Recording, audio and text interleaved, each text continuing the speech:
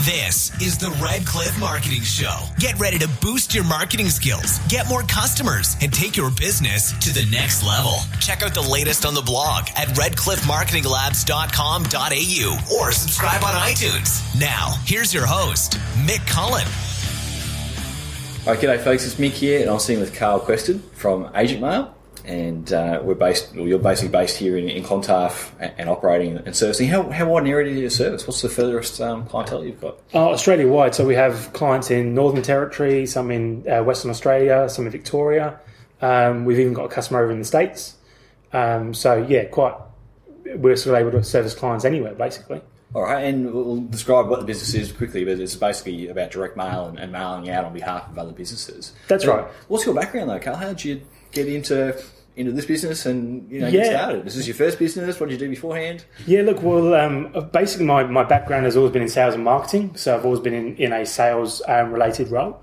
How I ended up in the mailing industry was my previous role. I was actually selling equipment to people that were doing mail outs. So we sold folding and inserting machines, franking machines, or postage meters as they're now known. Yep. And what I sort of noticed was that as mail volumes were declining, customers were finding it harder and harder to keep up with the cost of ownership of the machines versus the amount of volume they're actually sending out. So sort of decided after a bit of industry research that there was a bit of a gap in the market for mail houses that were focused on smaller runs. So your big mail houses like your Salmats and Computershares would go after your ANZ, your governments, your high-end corporates. They didn't want to touch anything that was, sub 5,000 letters. So Sure. We sort of found that there was a lot less activity in that space, but there was a definite need for it as well. All right, we'll have to talk about some of those machines as we go through because a lot of people won't have seen them or have any idea of how they fit in. So Absolutely. We'll do that. But okay, well, let's talk about what is direct mail. So for a business owner who is being bombarded by online advertising and yellow pages and all the other bits and pieces, what's direct mail and how does it work? Yeah, so direct mail or snail mail, as a lot of people tend to refer to it, it sort of goes back to the core basics, I guess, of print media and print advertising. So direct mail is essentially a printed form that goes into an envelope, is delivered personally addressed to someone's either residential or business address. So that's in a nutshell what direct mail is. Okay, so when you go to your letterbox, you open up the mail and you get your bills and everything else that comes through. So anything that's really kind of like from a company falls into the idea of direct mail. That's right, yeah. Look, a lot of people, when we talk about direct mail, it tends to be from a marketing perspective rather than just transactional. A lot of businesses now in sort of the highest category are essentially sort of trying to merge the two. So it's what's called trans promo. Yep. So they have transactional mail, but there's a promotional element to it. And so when you're talking transactional, that's like your gas bill. And where you're talking about it now is almost half the gas bill is dedicated to some kind of either reference of your previous bills or promotion or maintaining loyalty or something like that. Exactly right, yeah. So a lot of you'll see it sort of with electricity companies now. They'll be promoting their solar products in the letter. Yep. Depending on your bill usage, they also have certain products which they'll sort of cross-sell to you. Similar with the banks as well, as they will.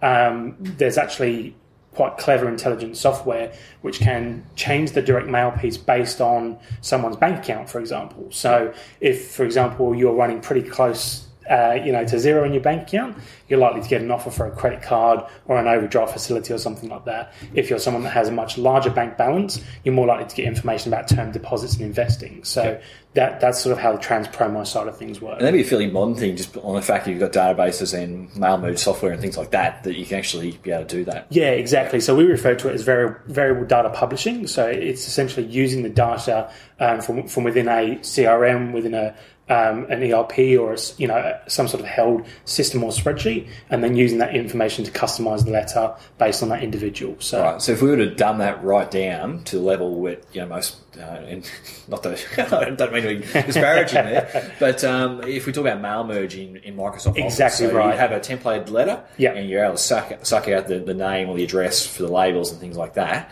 This is just doing that on a On a grander scale, exactly right. Yeah, so mail merge is your basic form of variable data publishing. Yep. Then going through different stages, you sort of end up where we have one client, for example, where we actually return different images based on a person's geographic location. Yep. And we'll probably touch on later about keying. I don't know if they still call it keying, but a lot of the old direct mail response sort of manuals and things like that talk about the fact that if you're going to do it properly, you need to be able to run different mail outs and be able to measure what the response is per each mail out. So they still call it keying, or they? Yeah, or split testing. A/B split testing is sort of a common term that's used as well. Yep. So that's definitely part of a long-term campaign strategy, rather than sort of just a one hit and hope for the best. Excellent. Okay, we'll get into that. Look, people are always saying that radio's dead, TV's dead for advertising, Yellow Pages is dead, SEO's dead, all those sorts of things. And quite often they say direct mail and mailing out is dead, given the cost. Why would you spend $1.50 or $2, whatever it costs to mail out a letter, when you can send something for free on an email? So, what's the kind of industry feedback on that? Yeah, well, look, I guess it certainly comes down to how the campaign is executed. What the message is that's actually being put out, and what the outcome is that people actually want from it. One of the big problems, especially in small business, is with most of their marketing activities, it's done without actually understanding what outcome they want to achieve.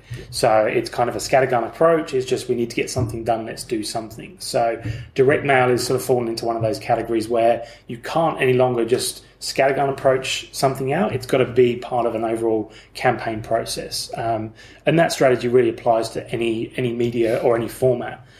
With direct mail in particular, what we're finding is that there are certainly certain industries which do better through direct mail than others, but again, that's completely wide-ranging depending on what the message is. So I was actually out with a customer yesterday who sells high-end mattresses. Yep. And they have done... they spend millions of dollars on marketing right across the board, from social media marketing through to direct mail, through to telecanvassing and everything else in between, radio, TV, the works.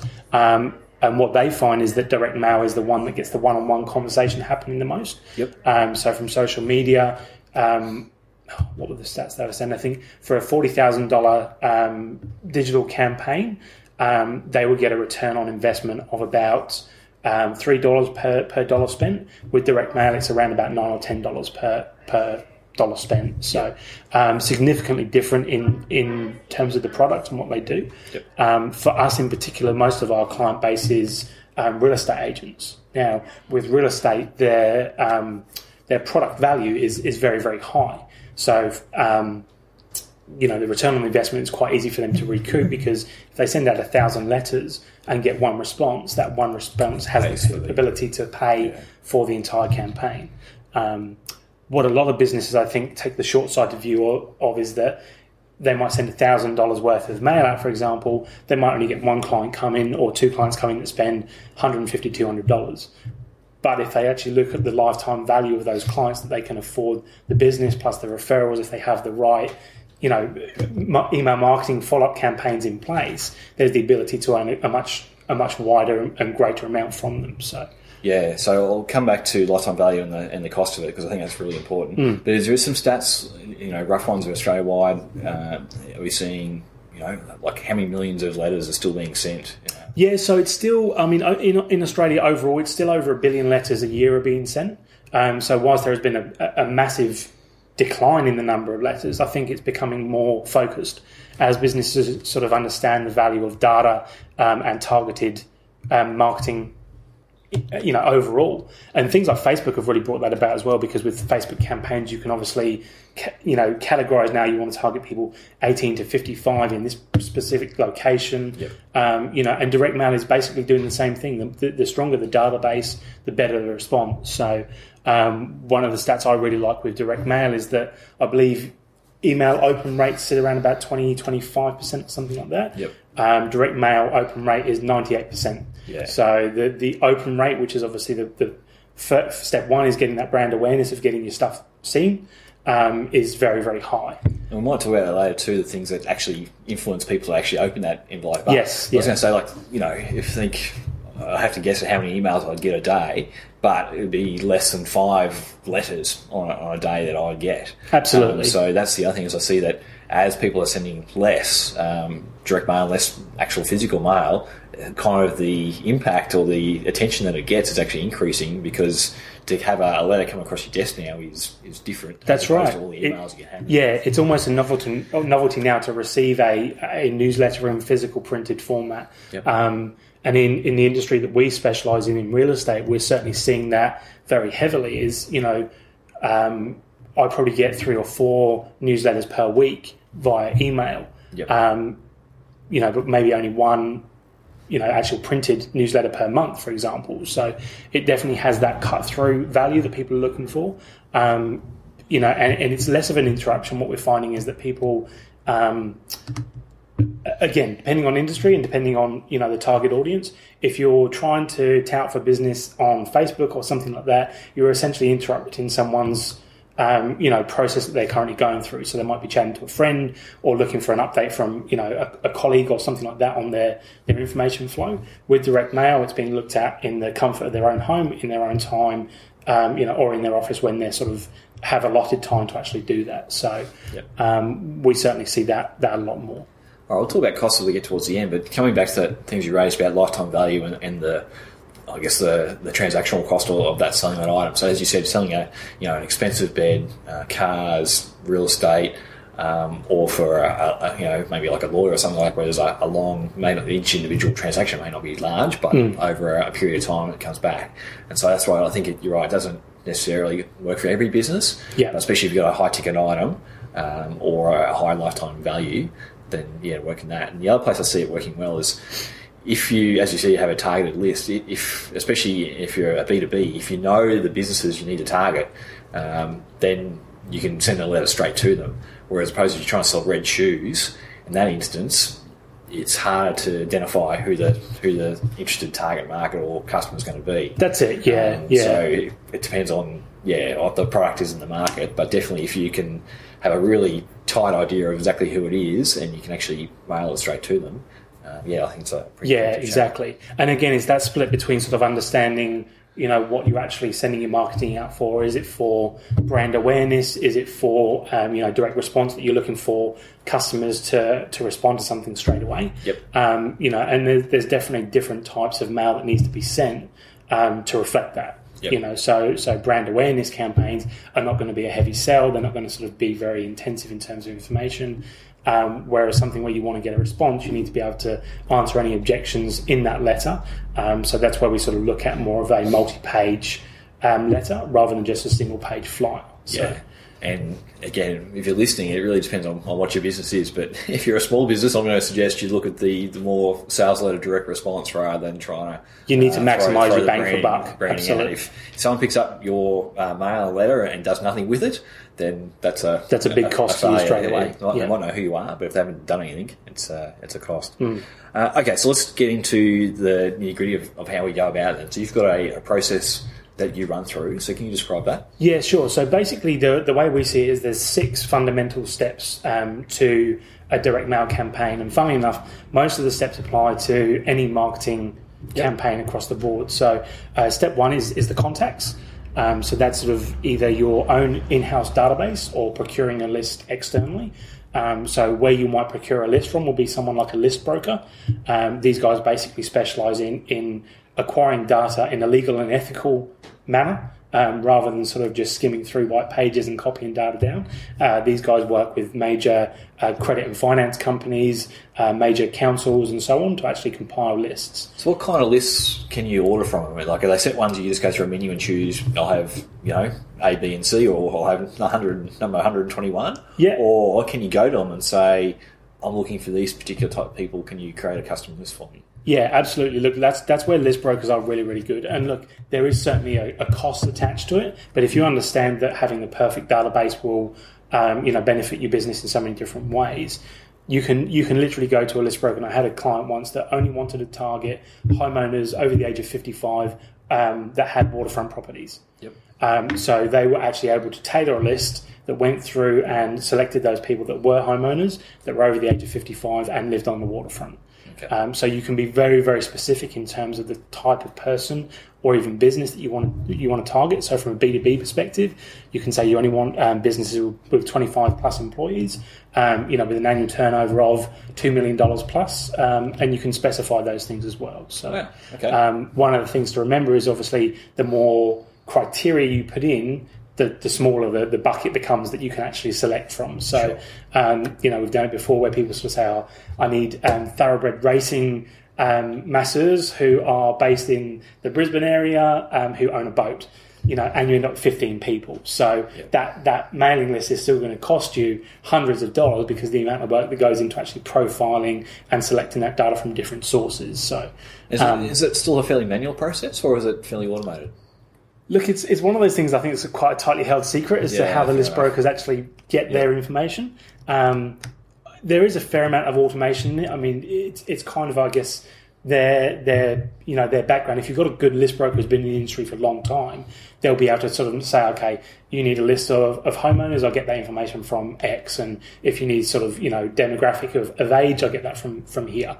So they can pull it together a lot quicker. But and can you give a range of prices? I know it's a hugely variable thing. Yeah. I mean, look, generally between sort of $300 and $400 per 1,000 records is what you would expect to pay from a list broker. Yep. There's usually a setup fee of a couple of $100. So it's not an inexpensive exercise, but it's something that can benefit you for a long time moving forward. So once you have that data and you form the relationship with those people, they're your ideal client. So you're not necessarily putting stuff out there to everyone who isn't your ideal client. You're laser focusing on who you're targeting. Okay, and that comes back to your previous point too. This is going to be a campaign, necessarily then maybe just a one-off thing. This is going to be a strategy you want to place and do multiple times. Yes, yeah. I mean, look, I would never recommend anyone take a direct mail campaign approach of just doing one mail out.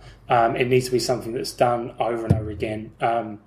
One of my favourite studies at the moment is Google's Zero Moment of Truth. You'd have heard of that.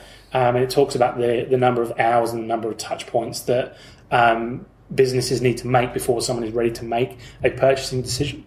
So from memory, I think it's about 7 hours worth of content or thought process about a company and about 11 individual touch points. So, sort of sending out a 5,000 letter mail out once and sitting back and waiting for the phone to ring isn't necessarily going to get you the results that you want.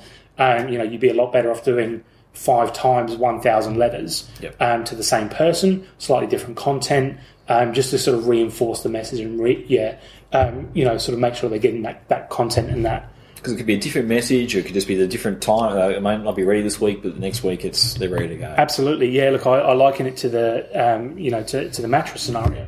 People buy a bed maybe once every 10 or 15 years, but the mattress companies will put their brochure in your letterbox every single week because they know eventually at some point someone's going to need to buy a mattress and the mattress brochure's there. The 1 week they decide not to put that mattress brochure in there will be the 1 week that person decides to buy a mattress. So you've got to stay top of mind as well. All right, so we've got a group of people who want to mail. So we've got the contact sorted out. So the next that could be an internal list too. That could just be purely a past customer or a dump from your accounting software. Or... Yeah, exactly. So I'm a massive fan of sort of using direct mail to promote new products or services to an existing client database, or even just to keep them up to date as an additional touch point. I was told recently by one of our mentors. That a survey had recently been done of customers who had left a business. Now, this was B2C, but 65% of those people that had left a business and moved to another service was due to perceived indifference. Yeah, it's the same figure I've heard. Yeah. So, essentially... Not due to cost, not due to anything else, it's just we didn't hear from them. Yeah, we didn't hear from them. We didn't think they really cared. So, we just moved on. So, it's to lose 65% of your customers purely because of perceived indifference, something very, very easy to fix. Once you've got your database, whether it's a cold list, of new prospective clients, if it's your existing customer base, or maybe one that you've procured, whatever the option is, the next stage is to get your what we call the content. So this is actually the copy of the letter. So before we actually start looking at any graphics, any pictures, images, or anything like that, what we want to get clear on is the message. So what is it you actually want to achieve from the mail out? So what's the outcome? What's the message you want to deliver? and what's the carrot that you want to dangle. So if it is, when we go back to talking about the direct response mail rather than sort of just the brand awareness, what is it that people are going to be picking up the phone for right now to make a call? What is it they have to, they can't do without? Yep. So that's the content side of things. We try and recommend people use a copywriter because whilst internally you'll know your business very, very well, you won't necessarily know how to word that in a way that translates to what your customers are looking to read. So especially from a cold list, you'll probably have a better idea if it's an existing customer list as to how they've interacted with you, what their expectations are, the kind of things that they like and don't like. But from a cold list, absolutely I'd recommend sort of speaking to a copywriter. And again, that's adding a one-off cost to get that copyright and a letter written. Yes. And come back to the fact that it's going to be an ongoing thing. Yeah. One of my clients who's a business broker, he had a letter copy written for him about 4 or 5 years ago. He still uses it to this day. He's tweaked it ever so slightly over time, but the nuts and bolts of it are exactly the same. And that letter generates him hundreds of thousands of dollars worth of business every year. So it's one of those things that he may have spent $500 or $600 getting that done, but it's paid for itself many times over. And it's again just sort of understanding where your strengths lie. I mean, if you are a wordsmith or you're a copywriter by trade, obviously you'll already have those skills. But if you're a small business that is running a plumbing business or an electrical contractor or something like that, it's a completely different skill. It's same as you had an apprenticeship for someone to do the plumbing or electrician. These folks, that's what they do full time. They write. Absolutely, yes, yeah. So content is very, very important. A lot of people focus on the creative and the eye catchiness of the letter before worrying about the content. The creative is certainly important, and it's what sort of gets the person to start reading the words. But if the words aren't there, the creative can't push anyone to action. An image isn't going to cause somebody to pick up the phone and buy. There needs to be something in that content that causes that action to happen. Okay, so list, we've got our guts of it, or our material we want to mail. Yep. So the creative would be the next step. So that's actually then pulling in your corporate branding. It's pulling in the images. It's sort of refining the text and actually laying it out in a way that is appealing to the eye and also suits your branding and what you want to achieve from the mail out as well. So, again, you can find specialists in each of these areas. It can obviously add up to quite a cost. But again, it's something that once you've got a template in place of a design, it's then very easy just to replicate that, especially when we're talking about things like newsletters. Once you've got a newsletter template, take one text out, put new text in, job's done. So if they've already got stationery for the business, then in many cases all that letterhead type thing or the branding will have already been done. Yeah, exactly. So all you're talking about then is a couple of hours worth of design to actually put together a flyer or marketing piece or whatever it might be that you're trying to achieve at that time. So that's the creative, and I always say that has to follow the content. If you start doing the creative and then try and fit the content around it, your message will guaranteed get lost. You have to have your content down pat, and then you work on making it look, bright and fuzzy and warm and all those nice things.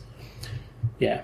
All right. So after that? Yep. So once we've gone through those 3 steps, losing count here.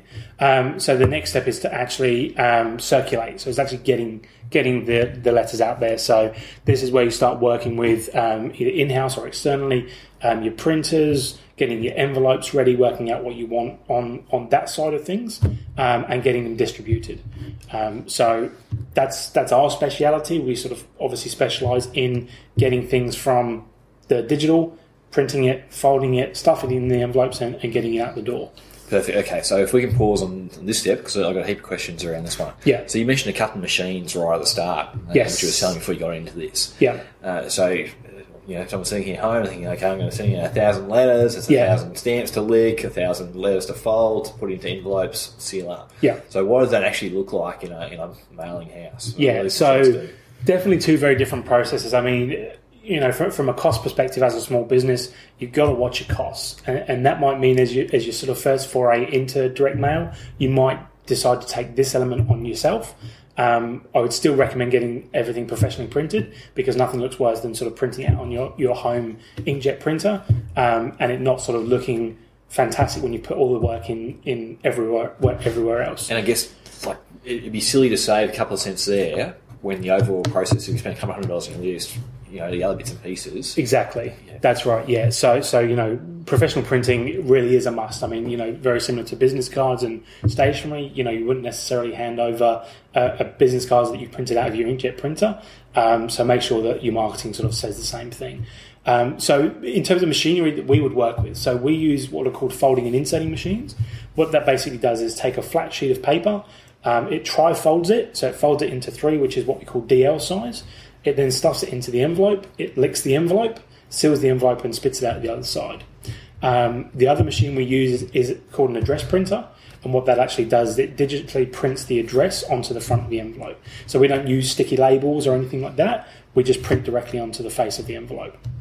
Similarly, at that same point of the process, we can add things like teasers on the envelope. So a teaser is essentially, I guess, like a bit of a sort of a message as to what's within inside the envelope. So it's almost like custom envelope. So you're printing on the outside of the envelope. Yes. And the ones I see really affected there is like like it looks like it's handwritten or. Yes, yeah, like a cursive type font. Yeah, exactly. And what it might sort of say is, for example, free gift card inside or something like that, or enter the competition by XYZ date. Something like that. So it basically just sort of enhances what the content actually is. So what you're pushing to increase your open rate, and yes. Also if there's a bunch of letters on the table, that's going to look different to the other. Exactly right. Yep. So just most envelopes will look very generic. ANZ looks the same as Westpac. They've got different logos, but you all know what it is. So when you get an envelope that sort of stands out a bit because it has a cursive font or it has sort of a big red bold message at the top saying "Open me immediately." Those are the kind of things that make it stand out, and people go, "Okay, we better pay attention to that and work out what it is." So, okay, stamps. What are the options as far as prepaid and yes, yeah. So there's a few options. So Australia Post do provide what they call a prepaid envelope. So that is basically you go in and you buy an envelope from Australia Post, and it already has the stamp printed on that envelope. So that's sort of option one. You pay obviously a premium because the envelope is through Australia Post and they're profiting from that service. The second option is you just buy a generic envelope and then you buy a roll of stamps from Australia Post. So you can, if you were doing a big mail-up, they come in rolls of 200 and they are self-adhesive. So it's still a manual process of applying stamps? Stamps There's no machine that does that? That's right, yeah. So there is no machine that actually puts the stamps on the letters. We're sort of investigating because we do have a couple of customers that have a higher response rate from putting a manual stamp on the letter as opposed to having it, which is the third option, which is to have the postage paid Australia logo. Yep. So, and is that stamped on a plain envelope, the postage paid? Yes, yeah. Now, people often get confused with the postage paid thinking that is prepaid. All the postage paid does is it means that you're paying for that service directly with Australia Post. So rather than handing over cash to pay for a stamp, you would take your letters to Australia Post with postage paid printed on the envelope, and then you pay for all the letters at that point. So rather than having to pay for the stamps, taking them away, doing the process, you can just have your postage paid envelopes and then send them that way. Okay, and Australia Post then stamps it at their end to give it the officials. That's right, yeah, for the what they call the cancellation, which means that it's cancelled out, so it's been used. That's something that as well that often you'll have to buy the envelopes either from like an envelope supplier because obviously there's printing on that envelope that needs to take place beforehand. So. All right, so sticking to the envelopes then, you often get the ones with the clear plastic window where you look through and see the address on the inside as opposed to being printed on the outside.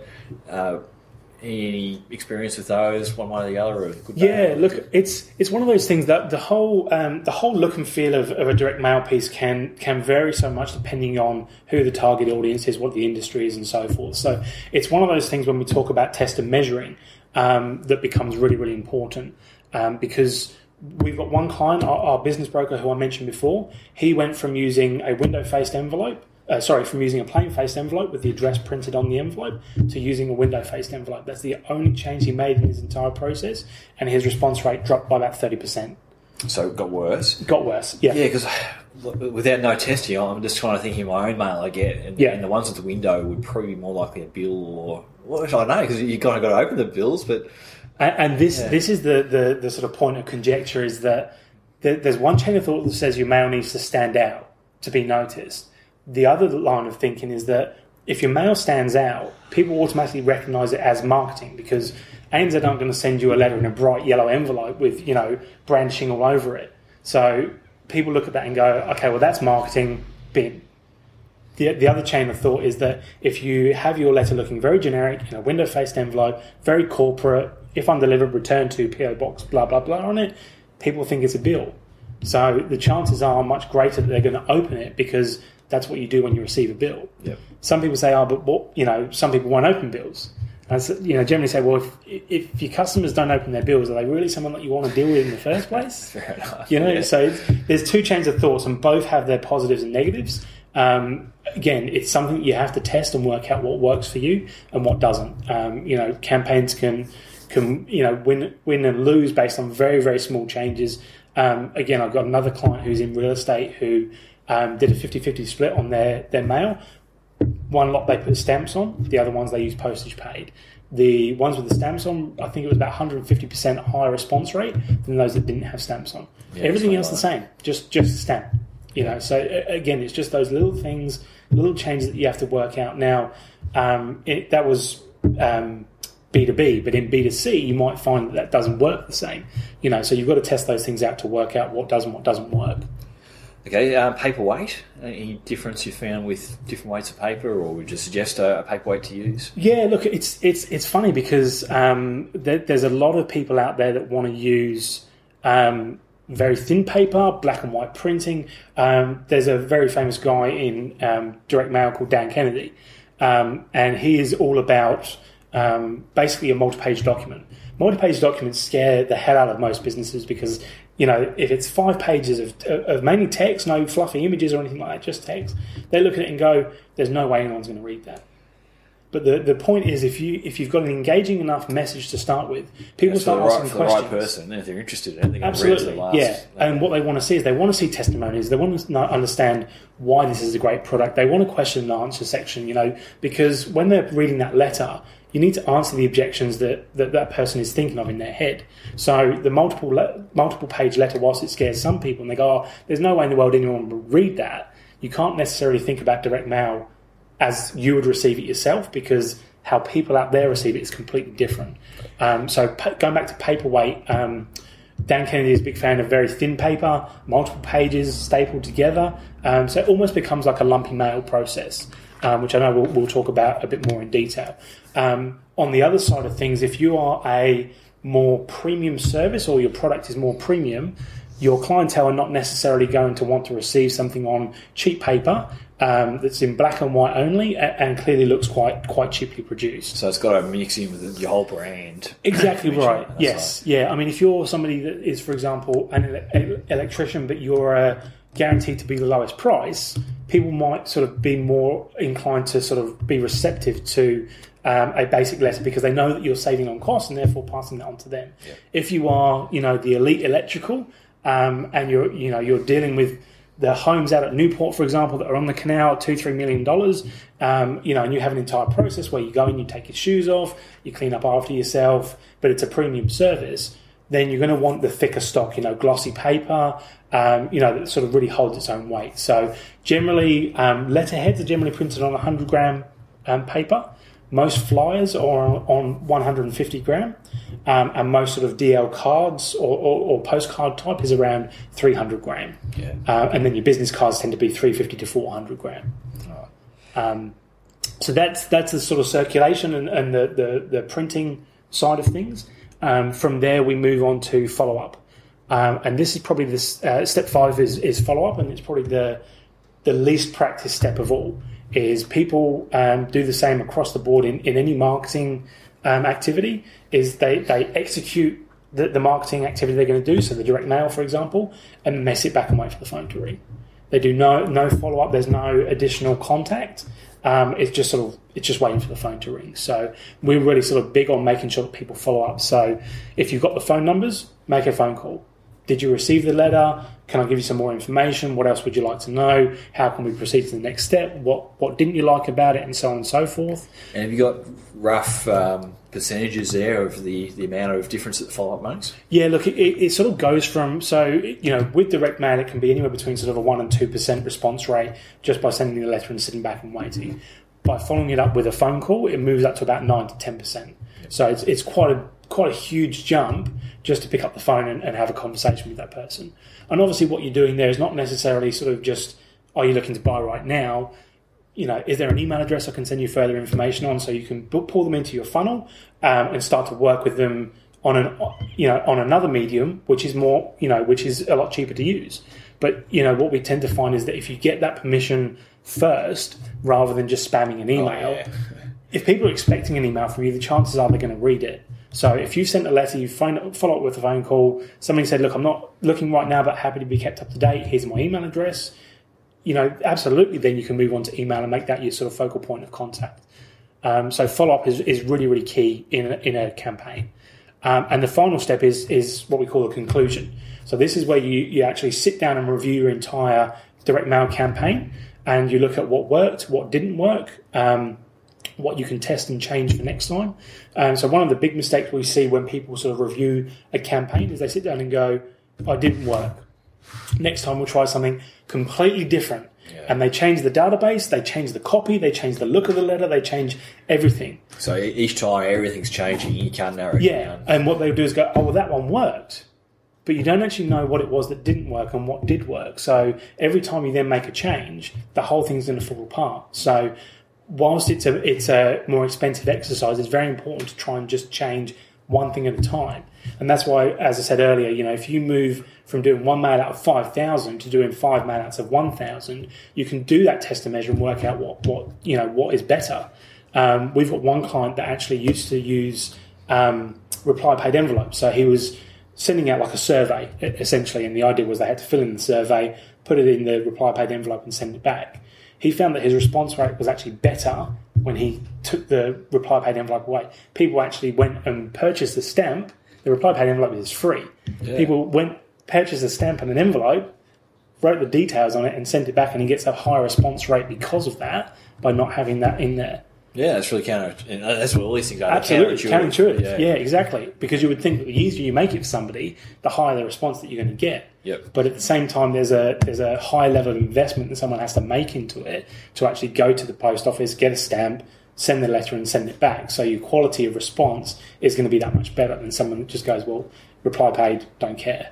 And as far as split testing, would you recommend 2 different 1-300 numbers if you're running 2 different copies? What's an easy way for people to measure that? Yeah, definitely. Look, if you have the ability to do 2 different telephone numbers, great. Even 2 different email response rates, if you're sort of getting a response by email, that can work very well too.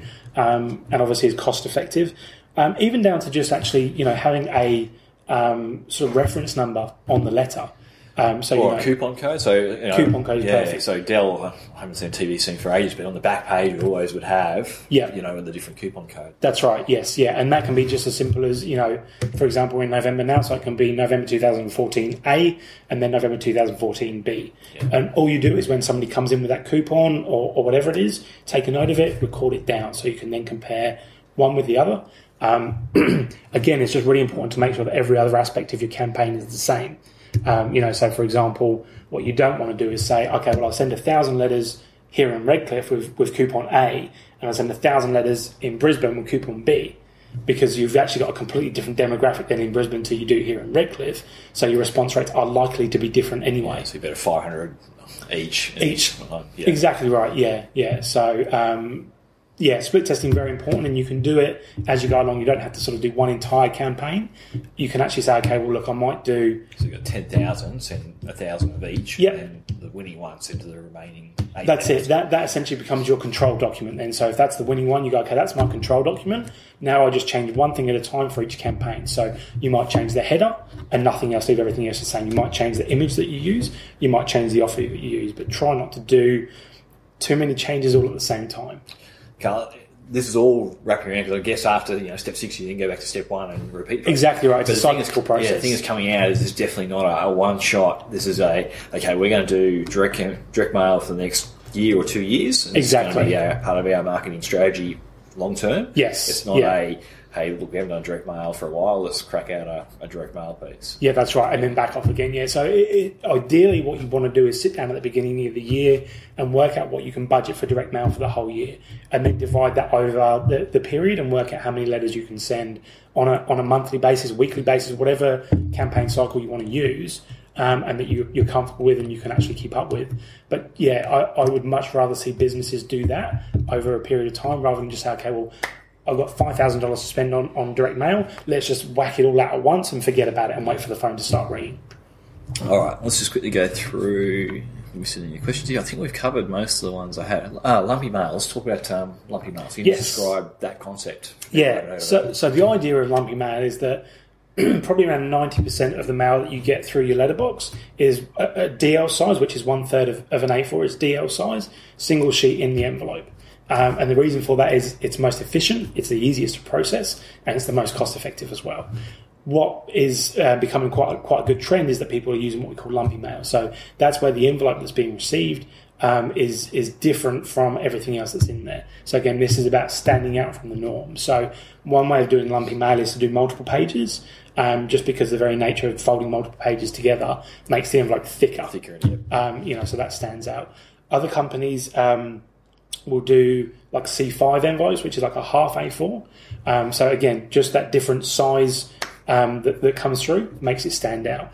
We recently did a campaign for one client, and their campaign was called "Have You Lost Your Marbles?" And what they actually did was every envelope we put two marbles in the envelope. I said key rings or a pen or something, as you said, just to that's hold right. it lumpy. It's not a flat envelope, or it has some yes, curiosity factor of that's it. Yeah, what is this I'm feeling in here? I better open up and find out what it is. So. It's a double-edged sword with lumpy mail. It definitely sort of gains a higher response level because it is sort of quirky. It does make it get open. People pay attention. They want to find out what the link is. So, they open the envelope, these marbles roll out. What's these marbles about? So then they read the letter to find out why they just had two marbles roll on the floor. The downside to it is that it can be a quite expensive process to go through. You're generally looking at higher postage costs because the envelope is thicker. So Australia Post. So on that one, if you were sending like a one-page letter with two marbles in the envelope, would that get through Australia Post on a standard stamp? Generally not, because Australia Post work on thickness as well as weight. So as soon as the envelope is over 5mm thick, it can't go through their standard processing machine, so it has to then be manually processed. So then they charge more for it, so it becomes a large letter. So you're sort of going from postage of 70 cents for a single stamp to $1.40 for that letter. So again, it depends on your target audience. We actually had one client who was selling high-end cruises. So these cruises value like $20,000, $25,000. Yeah. And what he actually wanted to do was send an A3 poster of the cruise ship, and it actually had detailed all of the different parts of the ship and what went on there and all the inclusions, and he was sending them in, like the art tubes. Oh, the round tubes, yeah, and he was sending those out. So his cost per letter was something around about $14. So it's huge, but he'd spent, I think, about $3,000 or $4,000 on a list of executive CEOs. Yeah, so he was talking to. Yeah, so these people were earning $250,000 I was trying to calculate the commission on a $20,000 cruise and what you'd need to. Exactly. Yes. Yeah. So it comes back to knowing your numbers. That's right. Absolutely. We spoke about direct response, but I guess just quickly, that's when people pick up the paper or the letter or whatever it is and have to, compelled to take action on it straight away. So it's call, book, bring in the coupon. That's right. Yeah. As opposed to just making people aware of something and the branding. That's right. Yeah. Look, as a small business, I would always suggest people avoid doing marketing for the purposes of branding, because it's such an unmeasurable thing. You can whack your face on the side of a bus for I think about $5,000 for a year, and that's essentially branding, because you're hoping that people see that, and over time they'll see it again and again and again, and they might sort of eventually call you. It's funny because we'll talk about niching down in the moment, but niching down to the real estate industry, that's the big thing, is have your face everywhere. Yes, yeah. And the thing is, they can afford to do it because it's part of an overall strategy. So they're on the back of the bus, they're on the bus boards, they're in your letterbox every second week. It's part of an overall strategy, but for a small business, spending $5,000 to get your face on the side of a bus, if you're getting no leads coming through from that, that's an expensive exercise. it might work over the course of 5 years or so, and that's why, you know, you might see some of the hotel chains doing it or some of the supermarkets, because it's part of an overall brand strategy. But as an individual business, what you need is people coming through your door. So direct response is all about getting them to do that. So generally you have what we call a call to action, which is something that compels the person to pick up the phone, come into your store, take action straight away. So ideally it will be something that's low cost but high value. Well, the great ones like your local mechanics, you know, some kind of bring the letter in or call now and you get, you know, whatever the discount is off your car. That's right. Yeah. Or you sort of, you know, you have a free 100-point safety inspection check or something along those lines. That's and valid, you know, whatever 15 days in the future or the end of the month or something. Exactly. So yes. Some kind of scarcity or constraint. That's right. Yes. Yeah. Exactly. So, you know, putting that constraint around the time frame, it keeps it measurable. It means that you get your response straight away, so you can work out what is and isn't working. You know, and similarly, those coupons can allow you to test and measure with pricing as well. You know, so you could play with a $99 service package versus $149 service package. The cheaper one doesn't necessarily get more response. What people are looking for is more value. So if they see more value in the $149 package, that's probably where they're going to be going. So direct response for me as a small business owner is certainly what you sort of want to be focusing on, rather than you know, here's our mechanics, this is what we do, here's the services that we offer. You know, contact details, and that's it. There's no call to action, there's no urgency there. People aren't going to, you know, people are inherently lazy, unfortunately. They're not going to pick up the phone and do something unless you happen to catch them just at the time when they need to service the car. So, yeah, which is hit and miss. So. Absolutely, yes. Yeah. So no, I very agree with all of that. So the other question here was flyers and leaflet drops. First direct mail. Is there a cutover point? Is there a reason you'd say, no, look, I don't think you should do direct mail for that one. I think you'd be better off with a flyer drop. Any thoughts there? Yeah, look, I mean, the whole idea behind direct mail is that it's personalised. You know, so if you're wanting to just basically canvass a suburb, letterbox drops are perfect for that. So the reason that real estate agents do it is because generally they don't niche. They don't sort of say, oh, we only sell apartments in, you know, on the waterfront, for example. They're happy to sell any property for anyone. So letterbox dropping works quite well for them. It is cost effective. In terms of the actual outlay is quite insignificant. Because it's more a geographic thing too. Like if you're targeting Redcliffe or Scarborough, an area, then that works. Yes. Whereas, as you said, if you go back to buying a list, where it's going to be, you know, more based on the demographic. Yes, yeah, that's it. And again, look, it's, you know, using the mechanic situation, for example. Let's say you were a mechanic that specialised in European cars. Letterbox dropping wouldn't necessarily work for you because you're dropping to everyone who owns a Hyundai, a Toyota, or whatever. Whereas if you were to procure a list of people that owned European cars, you're actually then, you know, dollar for dollar, you're spending better time and money. And let's be honest, that's generally where people lose focus, is on time. You know, they say, oh, well, it's cheaper for me to do this than it is to pay somebody to do it, but it takes them 5 hours longer than it would. You know, that's 5 hours that they're never going to get back. So, but yeah, letterbox dropping is good for when you're sort of doing a geographic location. It also tends to be an issue because it gets mixed in with all of the other junk mail that gets sent out. So,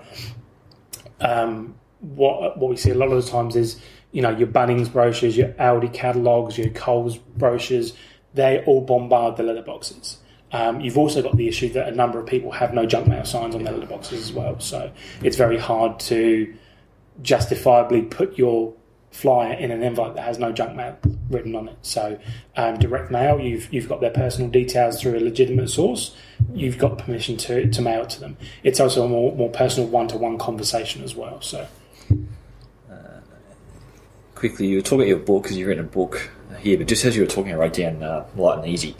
Light and Easy are really interesting because they do obviously a lot of direct mail, yep. But if they've also got your email address, they'll email the same day the envelope arrives, or maybe it's the day after. Yes. So they're using, as you said, like the follow-up, and again, it's automated. Yeah, using it's that integration. Channels. Absolutely. Yeah, as you said, integrated marketing. So yeah. you can be guaranteed that, you know, a day or two or really on the same day the letter turns up in your email box, in your physical box, as a letter, you also get the email as well. So that's right. Yeah, I mean, it's the only one I've come across that does that, just in personal experience. Yeah. Look, it's really disappointing that more people don't take advantage of that integrated marketing ability, because, like you say, email now is so cheap, it's fast, it's efficient.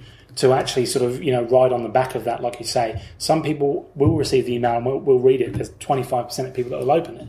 If those 25% of people then get the letter in their letterbox, which 98% of people open, there's 2 touch points within a day that straight away it's that sort of recognition. So you've got your call to action, but brand recognition is happening as well. So we also sort of talk about in the book that I've written about integration. Yeah, so let's talk about the book then. So what's the book called? Yeah, so it's called Alpha Mail.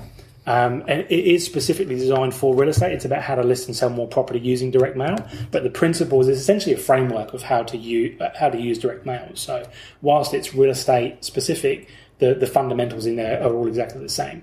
One of the things we talk about there is about integrating your marketing platforms. So that's about things like, if you're sending out something relating to a special offer, a community event or something like that, make sure all your other platforms are actually talking about that too. So many people will send out a special offer via direct mail or something like that, and then you go to the website, there's no reference to it whatsoever.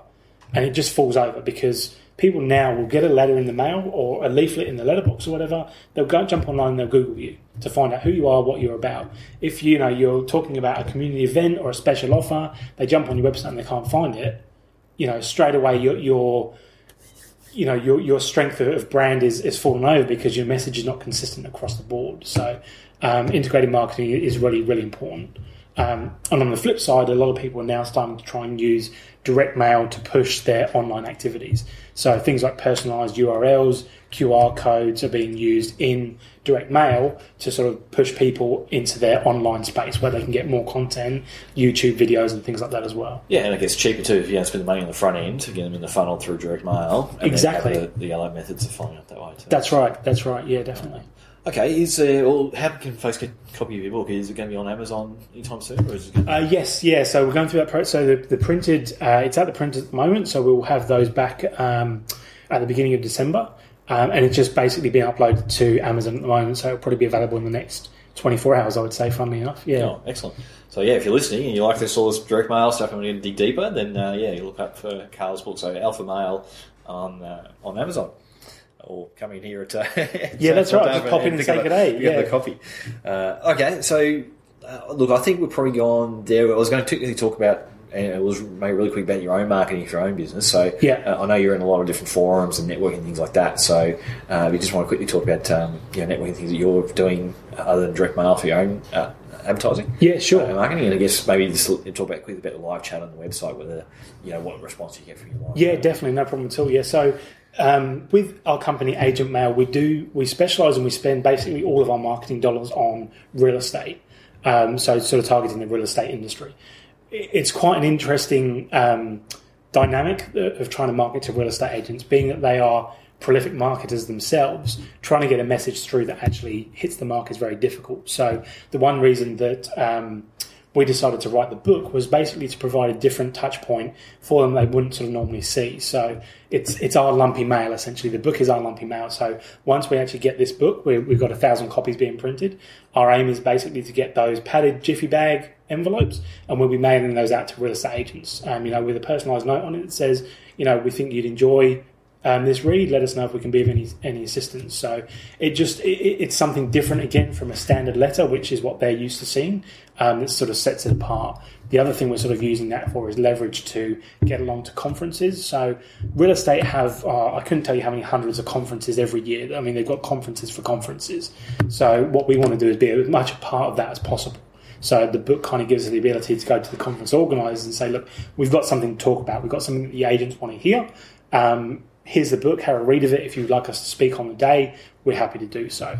So that's where our marketing is focused at the moment, is sort of just getting ourselves more and more in front of real estate agents. With our website, you mentioned that we've got the live chat function on there, which is by a company called ClickDesk. And that's great. I can't tell you how many clients we've literally signed up just by having that facility there. And they've actually said to us, the reason we went with you is because we could get an answer straight away.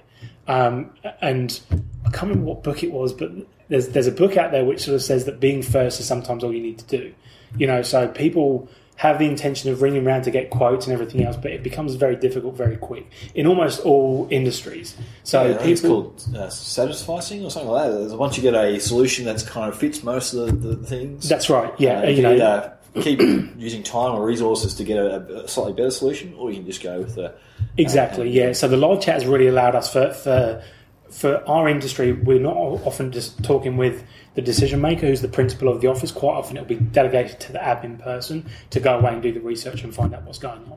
So they'll jump on their computer, the live chat pops up and says, you know, if you have any questions, let us know. They type away their question, we're there, we answer it. It's actually linked through to my mobile, so even when I'm not in the office, I can respond via live chat on my mobile. And they get their answers that they need straight away. They can ask questions, they can find out pricing. You know, most of our pricing is available on our website. We don't hide behind that. We don't sort of make people sign up for a quote. Everything is there. But they can ask questions about turnaround times and all that sort of thing. And I've had people that sort of say, you know, where can I email my database to? How quickly can we get this done? I would say in the thousands of dollars a year we make from having that live chat on our website. Yeah, so, I've heard that echoed by other people. Yeah, absolutely recommend. I think we pay.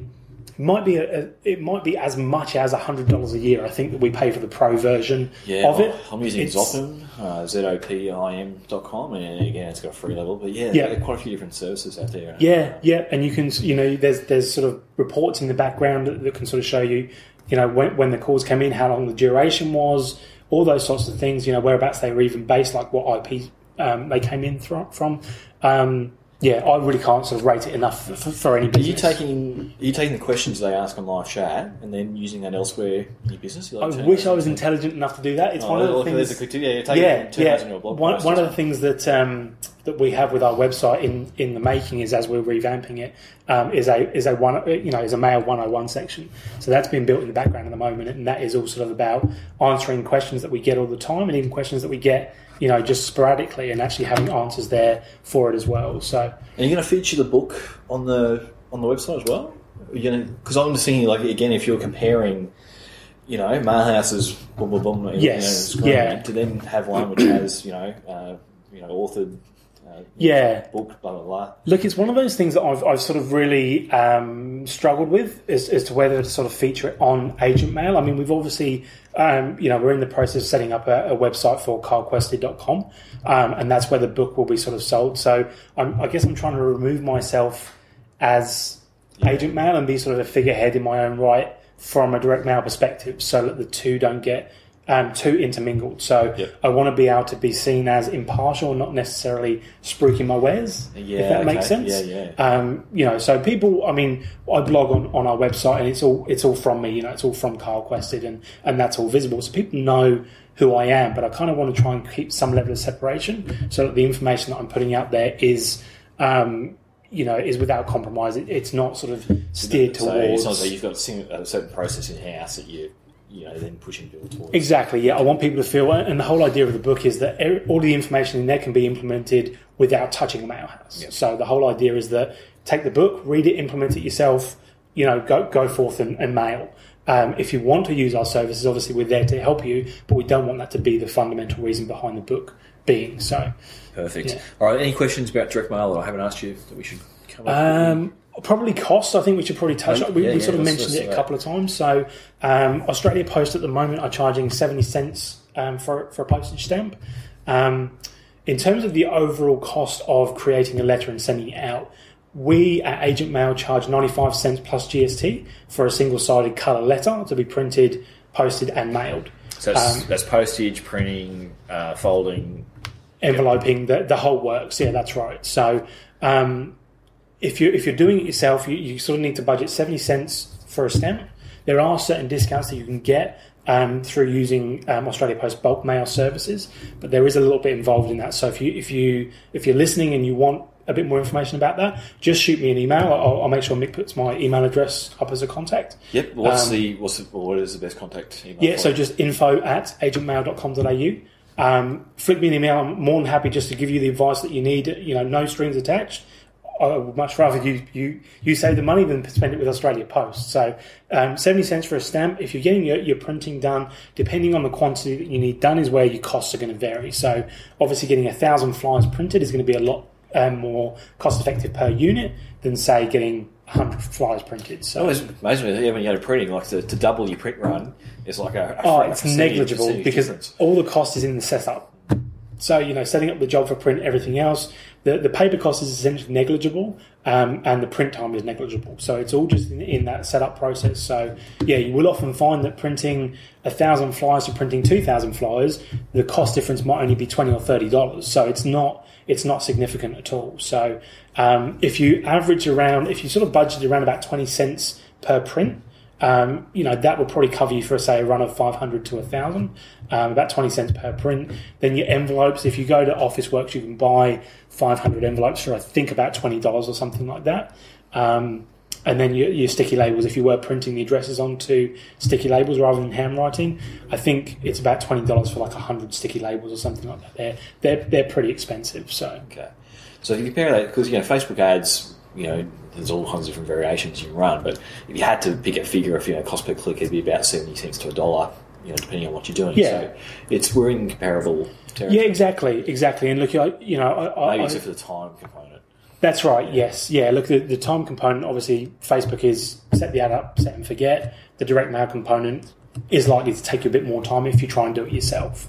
But once you've got the process in place, look, yes, we have machines and everything like that. I've got some people that just literally will crack open a bottle of wine and a pizza, sit around the table and just fold and stuff the envelopes. Greasy fingers, not a good idea, but they will literally just sort of do that, and it's a couple of hours to knock out a few hundred letters. So, just about working out how best to use your time. Awesome. Look, that's a heap of information because I've been touched around the size of direct mail and things like before, but it's not something I've done. Read about. Obviously split testing. All sure. So Yeah. that's awesome. Yeah. So thanks, Carl. Really appreciate sharing that. No worries. Thanks very much for your time. And folks, if you've been listening and you got something out of it, then please shoot Carl an email and say thanks, or leave a comment on the blog post below here, and I'll make sure Carl sees it. So I think if you've got any questions, we'll either get Carl back to answering them, or you can contact him direct. So that's awesome. Thanks, Carl. No worries. You've been listening to the Red Cliff Marketing Show with Mick Cullen. If you're looking for more resources, tips and tricks, and training workshops designed to boost your business marketing, then head to redcliffmarketinglabs.com.au. If you liked the show, don't forget to leave a review on iTunes. Remember, action trumps everything else. Take one idea from today, implement it in your business, and let us know the results. So go on, get out there and do some marketing.